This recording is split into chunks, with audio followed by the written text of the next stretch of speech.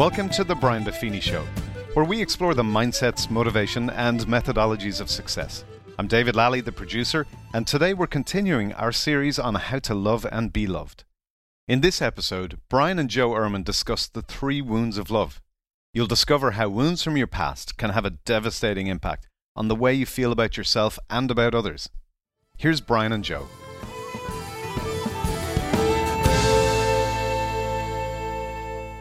The next topic we're going to cover is the 3 wounds of love. We're going to spend time delving into the barriers to intimacy, the barriers to relationship with yourself and with others. Joe, talk to us about the 3 wounds of love. Well, I think all of us come into this world with 3 basic questions. And the first is a question of identity. Who am I? Mm-hmm. The second is a question of intimacy. Who will love me? Mm-hmm. And the third is one of industry. What can I do with my life? Those are questions that you are born with that need to be answered. Right. Ideally, they would be answered in the loving context of a family.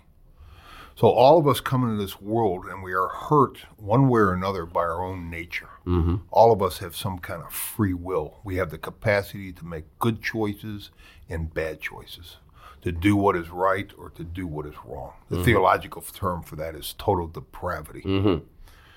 So I think there is a nature wound that sometimes we wound ourselves in this world. Second wound comes just out of our nurturing. We grow up in an unperfect world.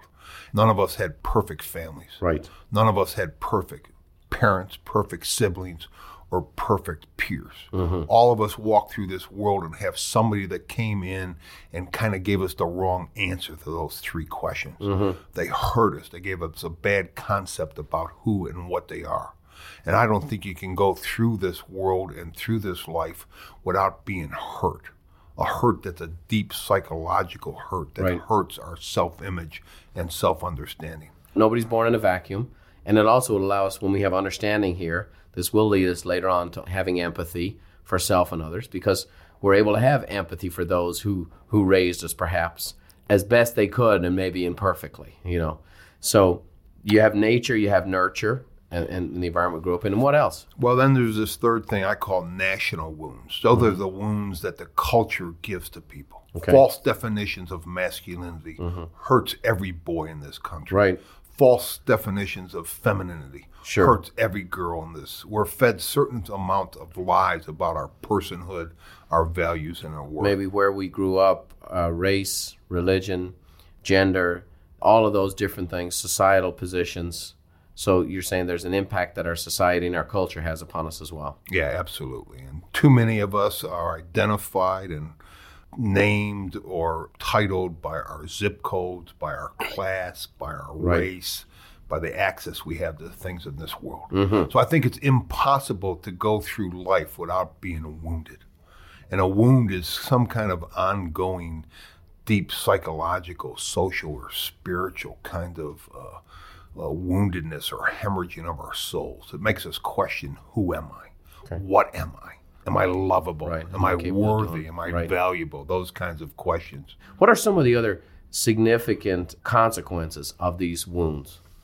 Well, I think the consequences are that it allows you never to fully be who you were created to be. It never allows you fully to enter into relationships. It forces you almost to be self-centered and not other-centered. Right.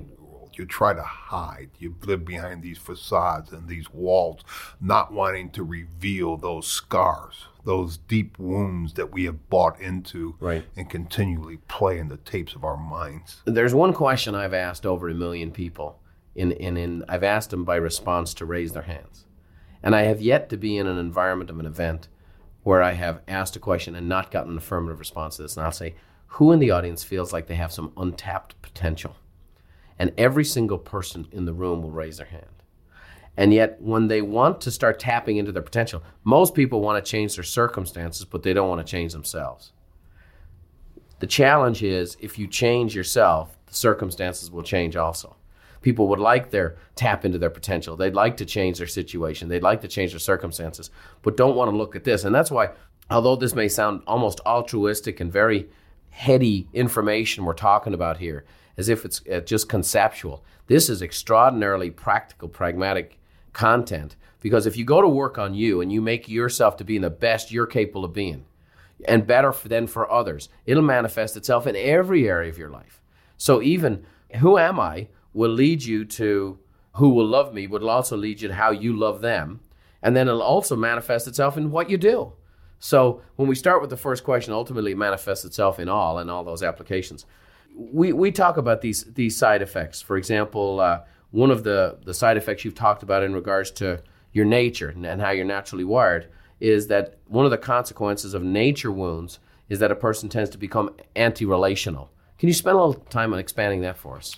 Yeah, let me say this. I think as I've traveled this country and have worked with men and women, I believe the number one wound in our society is a father wound. Mm-hmm. It's a number one wound in our culture, in the world. Mm-hmm. Now, a wound from the father leaves this tremendous father longing. It would have been met, it would not have existed in a healthy relationships with our dads. Mm.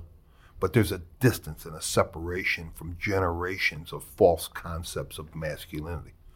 So to me, there's three kinds of dads. One are missing dads. Mm-hmm. Those are dads that have abdicated their roles and responsibilities in their homes and in their relationship to their kids. Mm-hmm. Again, think of the fatherlessness in this country. Mm-hmm. We have all kinds of missing dads, mm-hmm. and the numbers are staggering. Second kind of dad is a dismissive dad. It's a dad that in the home has a presence, but doesn't really invest in the lives of his children. Kind of leaves you at the end of your life when your dad dies. He's kind of like the Lone Ranger, and you ask, who was that master? Mm. He might have come in the home, he might have taken you to the church, gone to the ballpark, but he never revealed who and what he was. Right, so really emotionally didn't connect. Yeah, just emotionally distant. Mm-hmm. And then the third kind of dad is a mission-minded dad. Mm-hmm. I think that's a dad that understands that his greatest responsibility is to love and nurture his children, mm-hmm. to give them proper definitions of what it means to be a man or a woman, mm-hmm. to demonstrate his love and commitment and concern for them, and to help their children find whatever their cause or purpose is in this world. Mm-hmm. For those of you that are listening, if you have a mission-minded dad, you need to just get on your knees and thank God for the privilege and the opportunity that you had. Mm-hmm. Because my sense is an awful lot of people did not have that. Right. I think coming from the missing and dismissive dads, that wound manifests itself in three different ways. Mm-hmm. One is kind of a pathological drive to addictions. It's to numb out the pain of that separation, of not getting the affirmation and the love from your father. Mm. And we do whatever we can to numb that pain. So you have addictions of alcohol, drugs, pornography. You separate the self and medicate it with some kind of medication in this world. Mm-hmm. That's a painful, painful wound.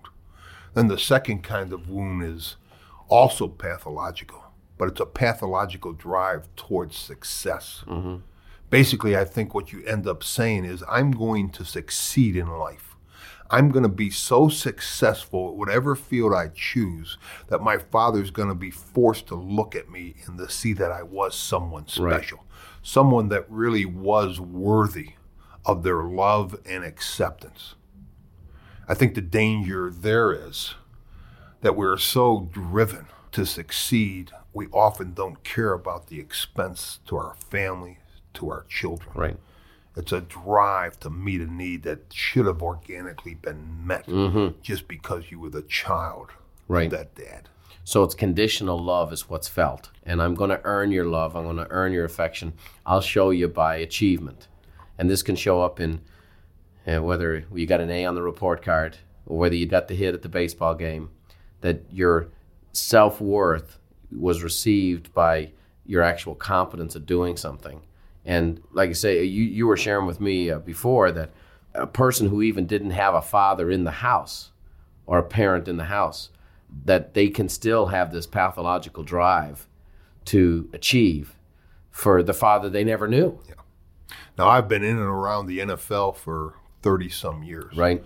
I would say the number one common denominator of professional football players, and I suspect it's true in sports and in boardrooms across America, is father-son dysfunction. We are so driven to succeed. And football is one of those sports, in order to excel, you have to drive and push yourself beyond in a context that's very unhealthy. Right. It's that striving. Right. And what happens there is not only do you numb out on the addictions, but you're going to burn out given a life that has no relationships, no cause other than to try to get the love and attention of a father that probably never had it to give to you. You know, it's interesting how you say that, Joe.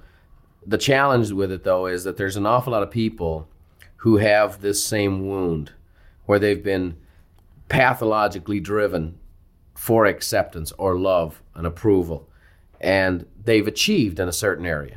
Maybe they've pathologically poured themselves into business or finances or athletic achievement. So they've gotten the result, and they've gotten what the society says, these are the achievers. They're held up. They're at the awards shows. They're at the banquets. They're famous. And yet they may be extraordinarily unhealthy, extraordinarily wounded. And so the challenge is for people listening, it's like, yeah, I wouldn't mind having their kind of wound and getting the results with it. Yeah. The problem with that is just how empty their lives are. And you and I both know people that have had great success, Right. but they built it on all of the wrong reasons and all of the wrong foundations. It's performance-based, trying to get some kind of love and acceptance that their fathers never had to give to them. Right. Think about young boys in this country. Who are the role models for masculinity? Well, they tend to be professional athletes. Always, yeah. Why? They have athletic ability, they compete and win against other men, they have sexual conquest and economic success. Right. That's striving after all of the wrong values Sure. about what it means to be a human being. Right. And so it's interesting you bring that up. I'm reminded of the story of the great San Diego Charger, a Hall of Famer, Lance Allworth. He was a wide receiver for the Chargers, Hall of Famer. Before Jerry Rice, he wrote all the records in the NFL for wide receiving. And after he gave up football, he entered into some destructive behaviors and so on and so forth, and kind of came through the process. And I saw him being interviewed talking about how he had basically been driven by desiring his father's love and approval. He talked about how he played in the Rose Bowl, and he was the MVP of the Rose Bowl, and that he got 10 catches in the Rose Bowl. Pretty big game to get 10 catches. The ball was thrown to him 11 times. He said when he came off the field, the only thing his father talked about was the catch that he missed.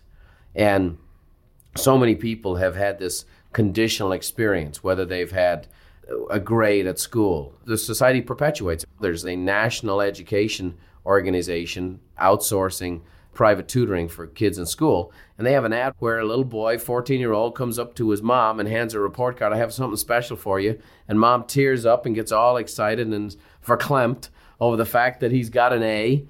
And now you can see the face on the boy that he's loved because he got A's on his report card. And it's this conditional love, and so it can produce this pathological striving. So I think we recognize that achievement is good, but achievement for the right reason is better. Oh, absolutely. And it's the only way they have meaning and purpose in this world. I'll tell you my story of my own woundedness, how I entered into that.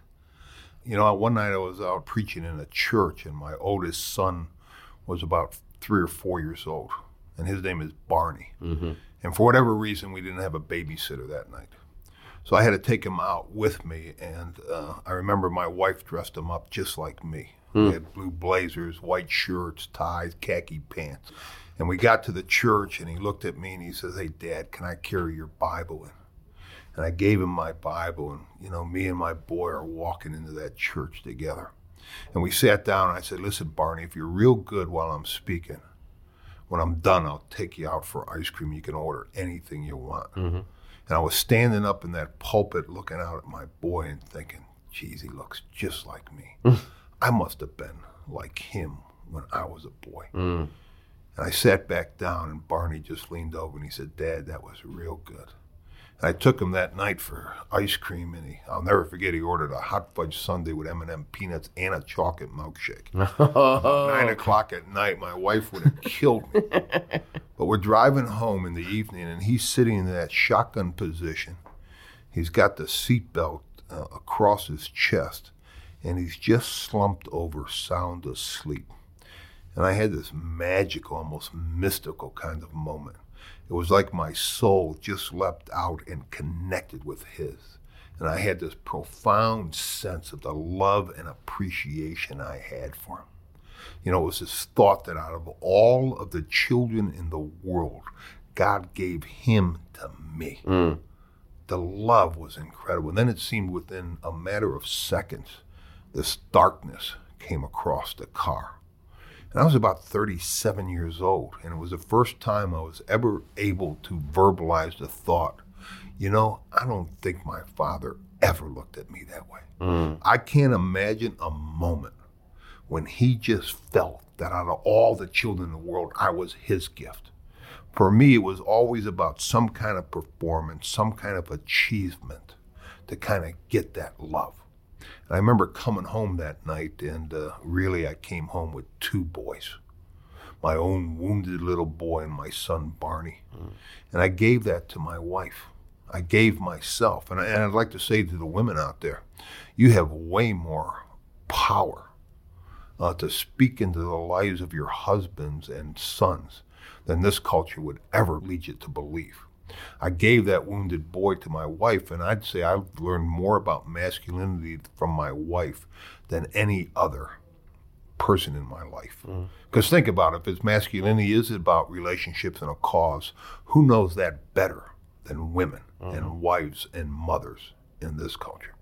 So what Paul and I did, we kind of sat down and started talking through this. And I had to go inward, and I had to remember kind of old wounded stories about my father. Now, up until that point, I don't think I could ever recollect a story of him up until the age of 13 or 14 years old. But my earliest memory of my dad was my mother telling me, your father's coming home. Now, my father was an ex-boxer.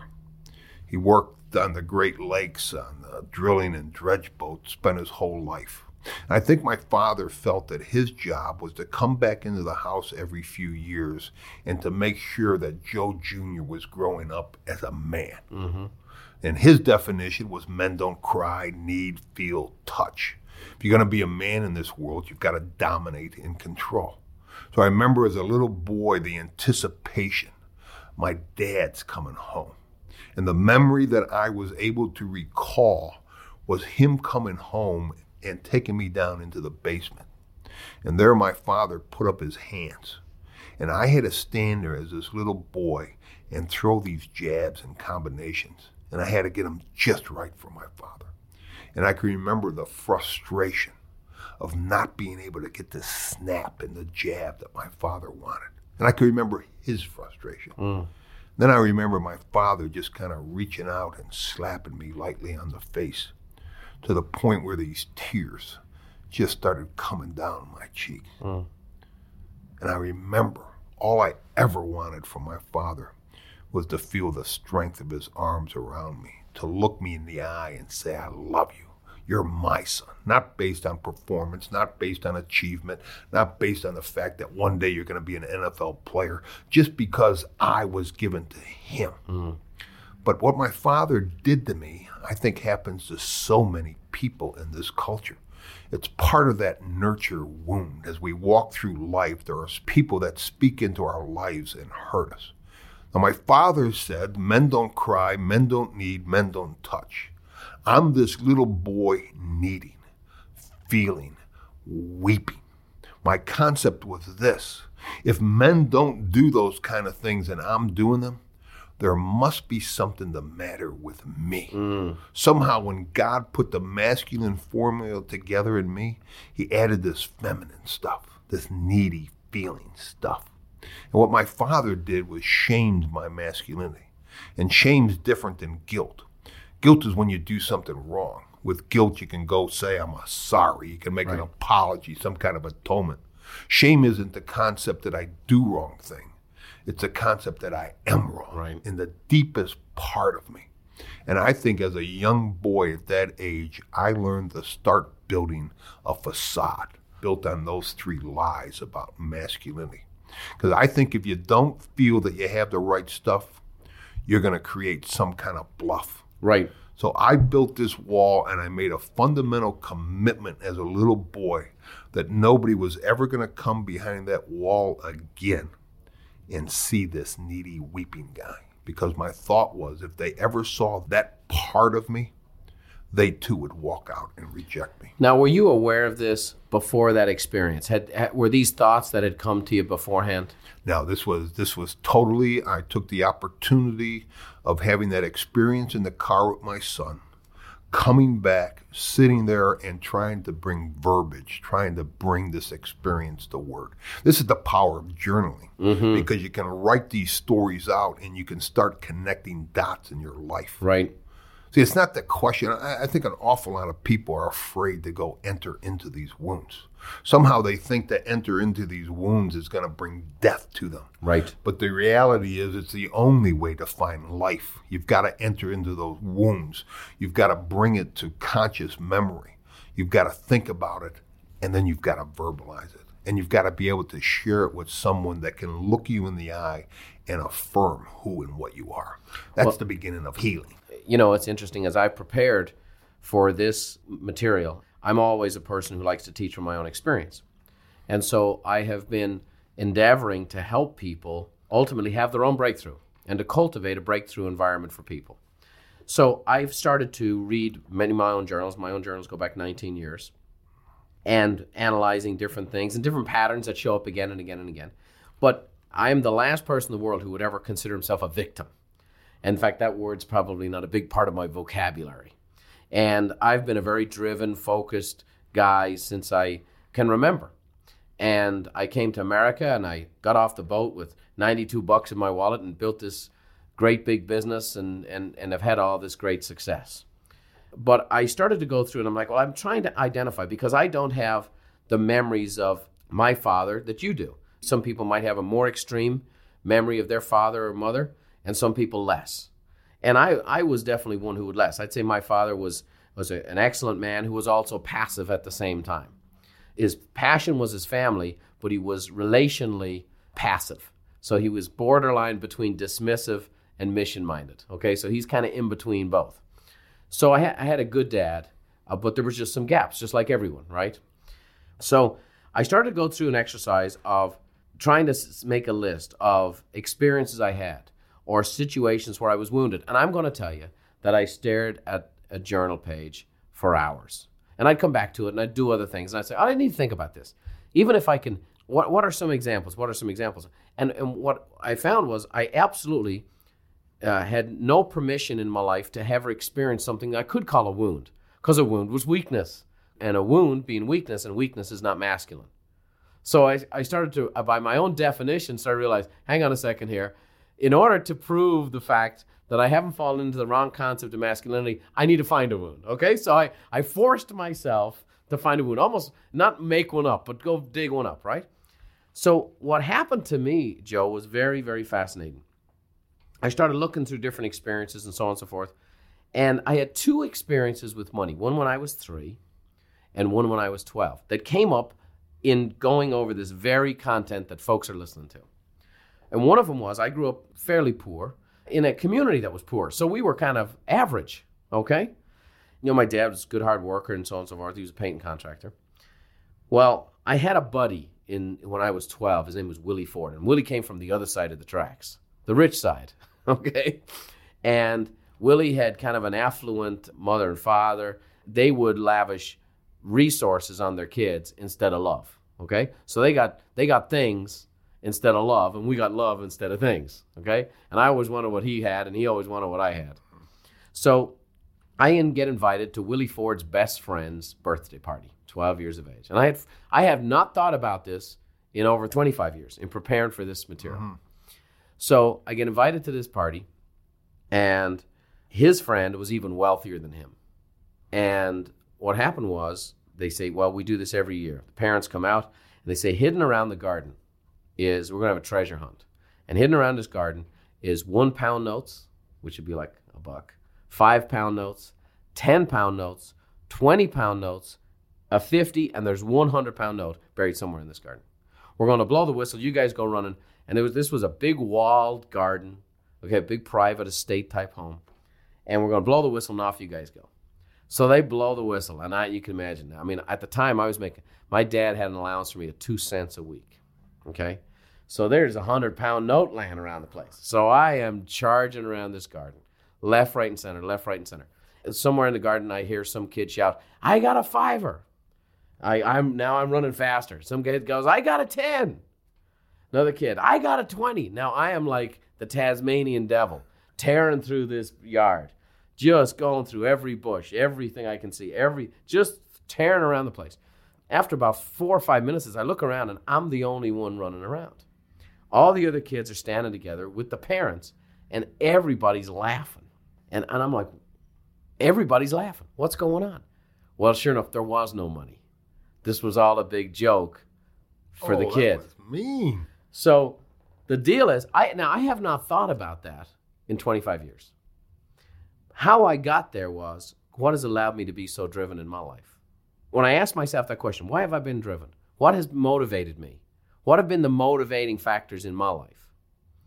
I found this one, because I remember walking home as a 12-year-old boy, bawling my eyes out, totally humiliated, thinking that's never going to happen to me again. And from that day going forward, I became a very independently minded person with regards to money. I remember going home telling my dad, I don't need any money from you anymore. I'm going to make my own. I started working in a bar when I was 13, told them I was 18. I traveled all over Europe by myself. I mean, when I came to America and I got into a motorcycle accident, I had, no money, and I became self-reliant and driven in self-reliance, which produced a lot of good results and a lot of benefits and a lot of things that other people have had a desire to follow in. But the motivating factor was I was never going to let that happen to me again. And I find myself in dealing with my kids, is my kids have grown up now in an affluent environment. And I am very, very deliberate in teaching them not to be like the kids that I knew growing up who were wealthy kids who lorded it over the ones that didn't have it. You follow me? Yeah. And so I would have gone the rest of my life not being aware of that. And it's not so I could sit down and examine my own navel lint and, oh, look what happened to me. But to understand what drives you and why. Because in understanding that, in walking through and having empathy for myself in that situation, allowing me to have empathy for other people who I've also come in contact with who are very money-driven or success-driven or safety-driven in that regard. And then what it's allowed me to do is to help and be more compassionate and to teach folks in the environment I get a chance to teach how to perhaps have the same drive but have it for a different motivation. Yeah. And so I think there's a lot of people who are going to be listening to this CD series who maybe say, I can't identify the wound. But I think the key component is to understand the fact that everybody has wounds, everybody has hurts, and we've all had to deal with them. And we move on. But understanding that if you have a pebble in your shoe and you leave it there, you're eventually going to develop a limp. Yeah. And you can learn to walk through life with a limp. But it's better to go back, take it out, and then learn to walk properly. Yeah.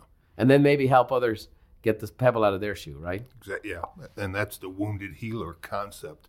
We share our woundedness with others to offer that as a hope for healing you for bet. them. And that becomes your cause. The third consequence of this kind of woundedness you're talking about, of nature, nurture, and the national, of our cultural wounds, which is the whole process of being anti-causal.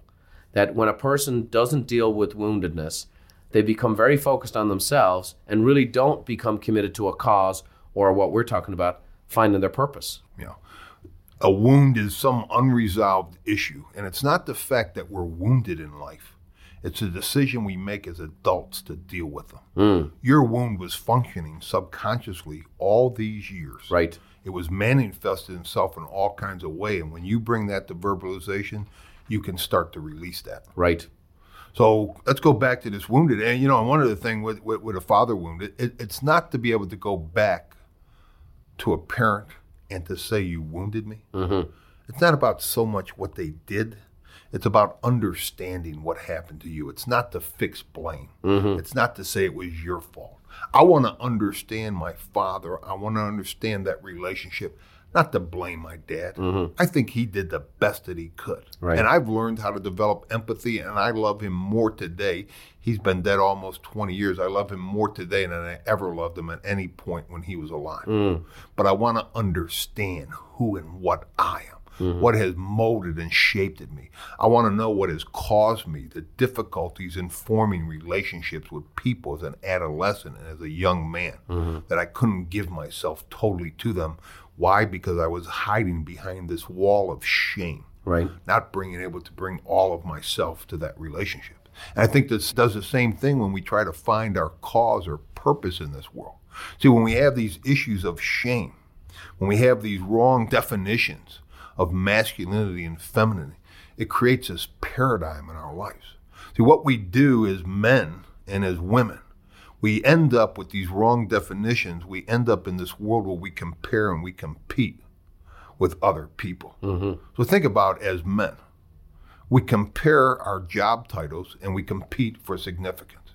We compare our wives and we compete for a sense of manhood. We compare our children and compete for a sense of fatherhood. We compare it and compete, and it destroys community. It destroys your ability to be part of something that's bigger than who and what you are. It keeps you focused on self, because I'm always trying to achieve, to validate, or to prove myself. How in the world do I become other-centered? How do I become focused on the pain and suffering in this world and make a commitment to addressing and walking into those issues when I'm wounded in my own self? So it leaves us as human beings unable to fully sustain ourselves and give all of ourselves in relationships. It keeps us from having some kind of purpose that's transcendent and bigger than who and what we are, because we're needy. And somewhere we've got to name these wounds. We've got to enter into them, touch them, heal them, verbalize, and then release them so that we can be the people that we were created to be. In the regards to the anti-causal piece, which is one of the reasons why people don't strive for their purpose or finding a cause they can support, is because they're too busy dealing with their own woundedness. But they're not dealing with it on a conscious level. They're dealing with it on an unconscious level. Yeah. And it cannot be healed by continually striving to achieve and acquire and get more in life. Just doesn't happen. Just like it didn't matter how big of a contract the Baltimore Colts gave you, that was never going to fix the problem. It would never be enough. People we know that are incredibly successful, it'll never be enough. Right. Now, I don't want to give the idea here that being successful is a negative thing. Right. I think that's a wonderful thing.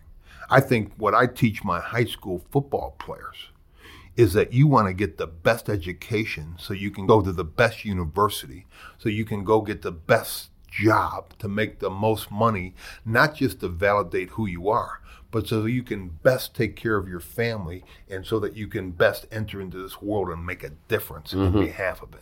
Right. I think success, that old word for success had two words that they've dropped out of the definition, and that was kindness and compassionate. That's part of what being successful as a human being. It's not a material thing. And you make the point that there is no middle ground on this, that you're either, as a consequence of your woundedness, you're not neutral. Nobody's neutral. You're either helping or you're hurting, but you're not neutral. That's exactly right. And you might think you are, but you've got all these old messages. I had a message for years from my father that I wasn't man enough because of these emotions. High school All-American, college All-American, All-Pro, first-round draft choice. That was never going to, I couldn't get good enough. And I made the realization at one point in my career, I couldn't get any higher. I couldn't get any better or be any more successful in my chosen field. Where do you turn to? And it was empty. Empty. Yeah. Totally empty. So I think you're either helping in this world or you're in a world of hurt, and you need to acknowledge that and you need to name that because it permeates every aspect of life. So Joe, as I mentioned, there's many people listening that are like, hey, look, I'm okay. And what was the phrase years ago? I'm okay, you're okay. I believe people have an infinite capacity for survival and a limited capacity for success and significance. People know how to get by. They know how to overcome. They know how to survive, but very few know how to get to the level of thriving. And so, on one hand, you can say there are people who are keenly aware of their woundedness, who maybe are trying to do something about it. There are people who are keenly aware of their woundedness who have numbed it out. There are people who have taken their woundedness and have kind of driven themselves to a point of burnout. And there's people who are almost in the mode of dropping out, where they're kind of drifting through life. They've really not anchored themselves to anything. The concept of a cause, they like the concept of it, but it's nothing they know they're not going to do anything with it. They really don't have any purpose, and they're just kind of going from one day to the next. There's also a group of folks who'll go, I love my mom and dad. I was one of the few people, I had a great mom and dad, or so on and so forth. I had great family. I had this, I had that. I don't know that I have any of these wounds these guys are talking about. There's an exercise you shared with me before called the circle and the square, which has helped a number of the people you've shared this with, and me included. And maybe you could illustrate this to the folks listening to this. So maybe they could go through this exercise as part of their journaling program and maybe uncover some things that perhaps could be worked on.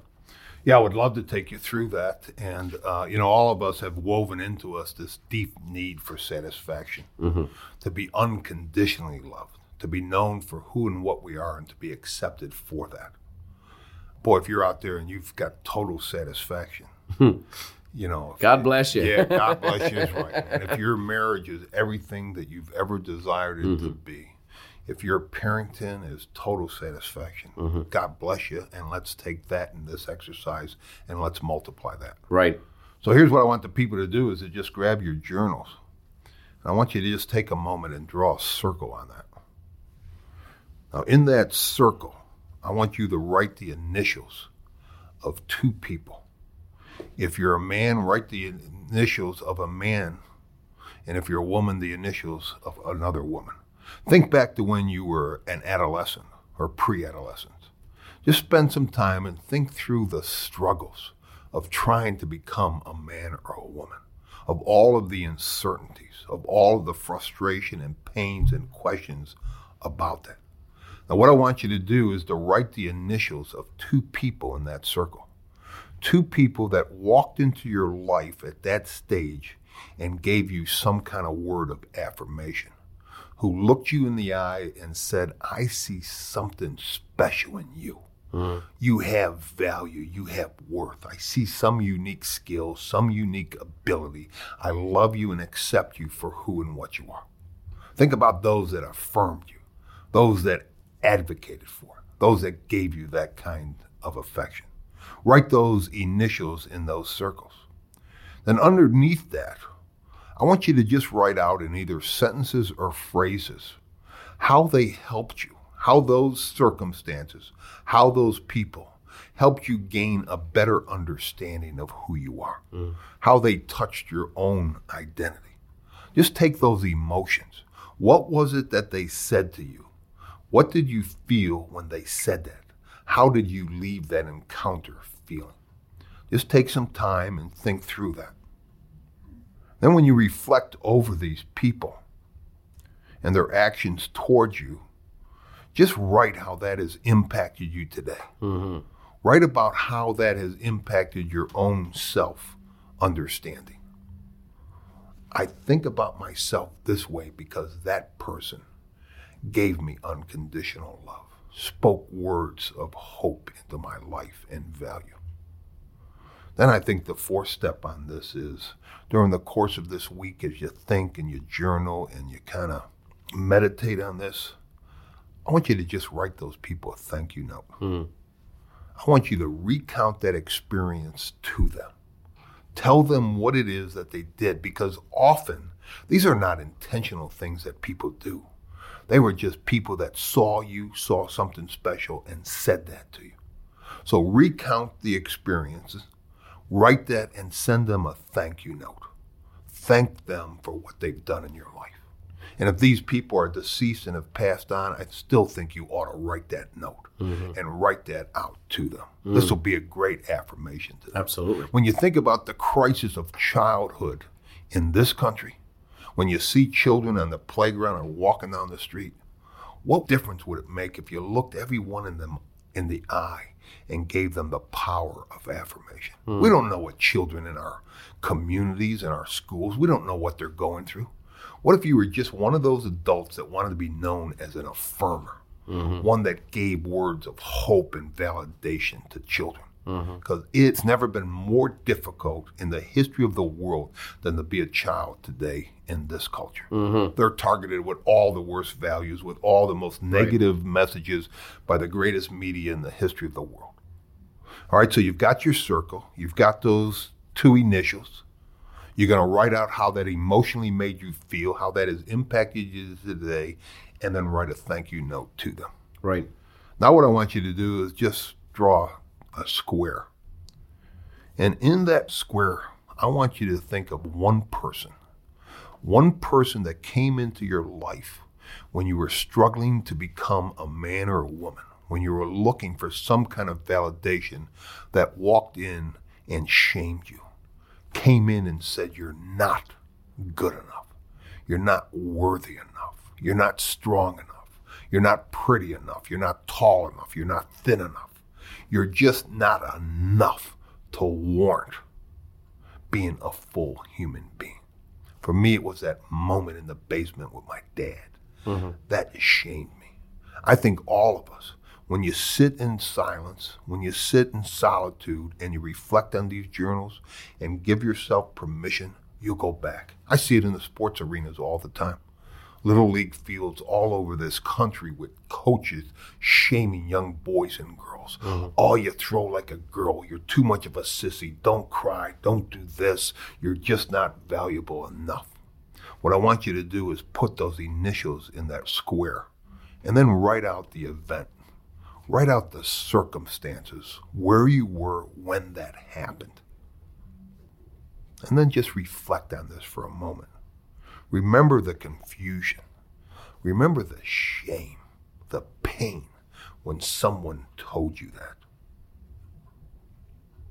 Then just kind of reflect on both of these experiences. Think of the lifelong consequences of either being affirmed or being ashamed. See, I think what we need to do is then make a vow to be affirmers and never shamers. Right. And I do it with a lot of people. I just take football coaches or coaches in general. What I like to do is take them through this exercise, and then I say, I'm coming back here in 20 years. And you all are going to be gone. The only thing I'm going to be teaching this to is your players. Those people that were in your house or your community or in your school. And I'm going to take them through this same exercise. I'm going to ask them to draw the circle and write the name of somebody that affirmed you. Write a square where somebody shamed you. Would you ever want your initials put in some young man or woman's square? Would you ever want 20 years from now somebody to think that you were the one that helped distort their whole self-image, that hurt them, kept them from being the full human beings that they were capable of being? Powerful. It is powerful. And then I would ask you to do this. If you think your name might be in somebody's square, I want you to write them a note. I want you to pick up that phone and call them. And what you need to do is tell them that you now realize it wasn't about them. It had nothing to do with them. You're sorry that you did that. And you've made a commitment to never do that again. Give that gift of healing. Give that gift of affirmation. And you'll see a change in the lives of people. Very, very powerful. Well, there might have been people at the start of this that would have said, I don't have a wound. But when you ask them to do the circle and square exercise, everybody's got initials they can put in both. Absolutely. And walking through this exercise and taking the time to say, how has that impacted me? What was this event? Both positively and negatively. And then write a note in each case to those people. One of affirmation and one of asking for forgiveness if you've been the person who's done the wrong. And if you've been wronged by somebody, it's ultimately one of forgiveness, isn't it? Oh, it is one.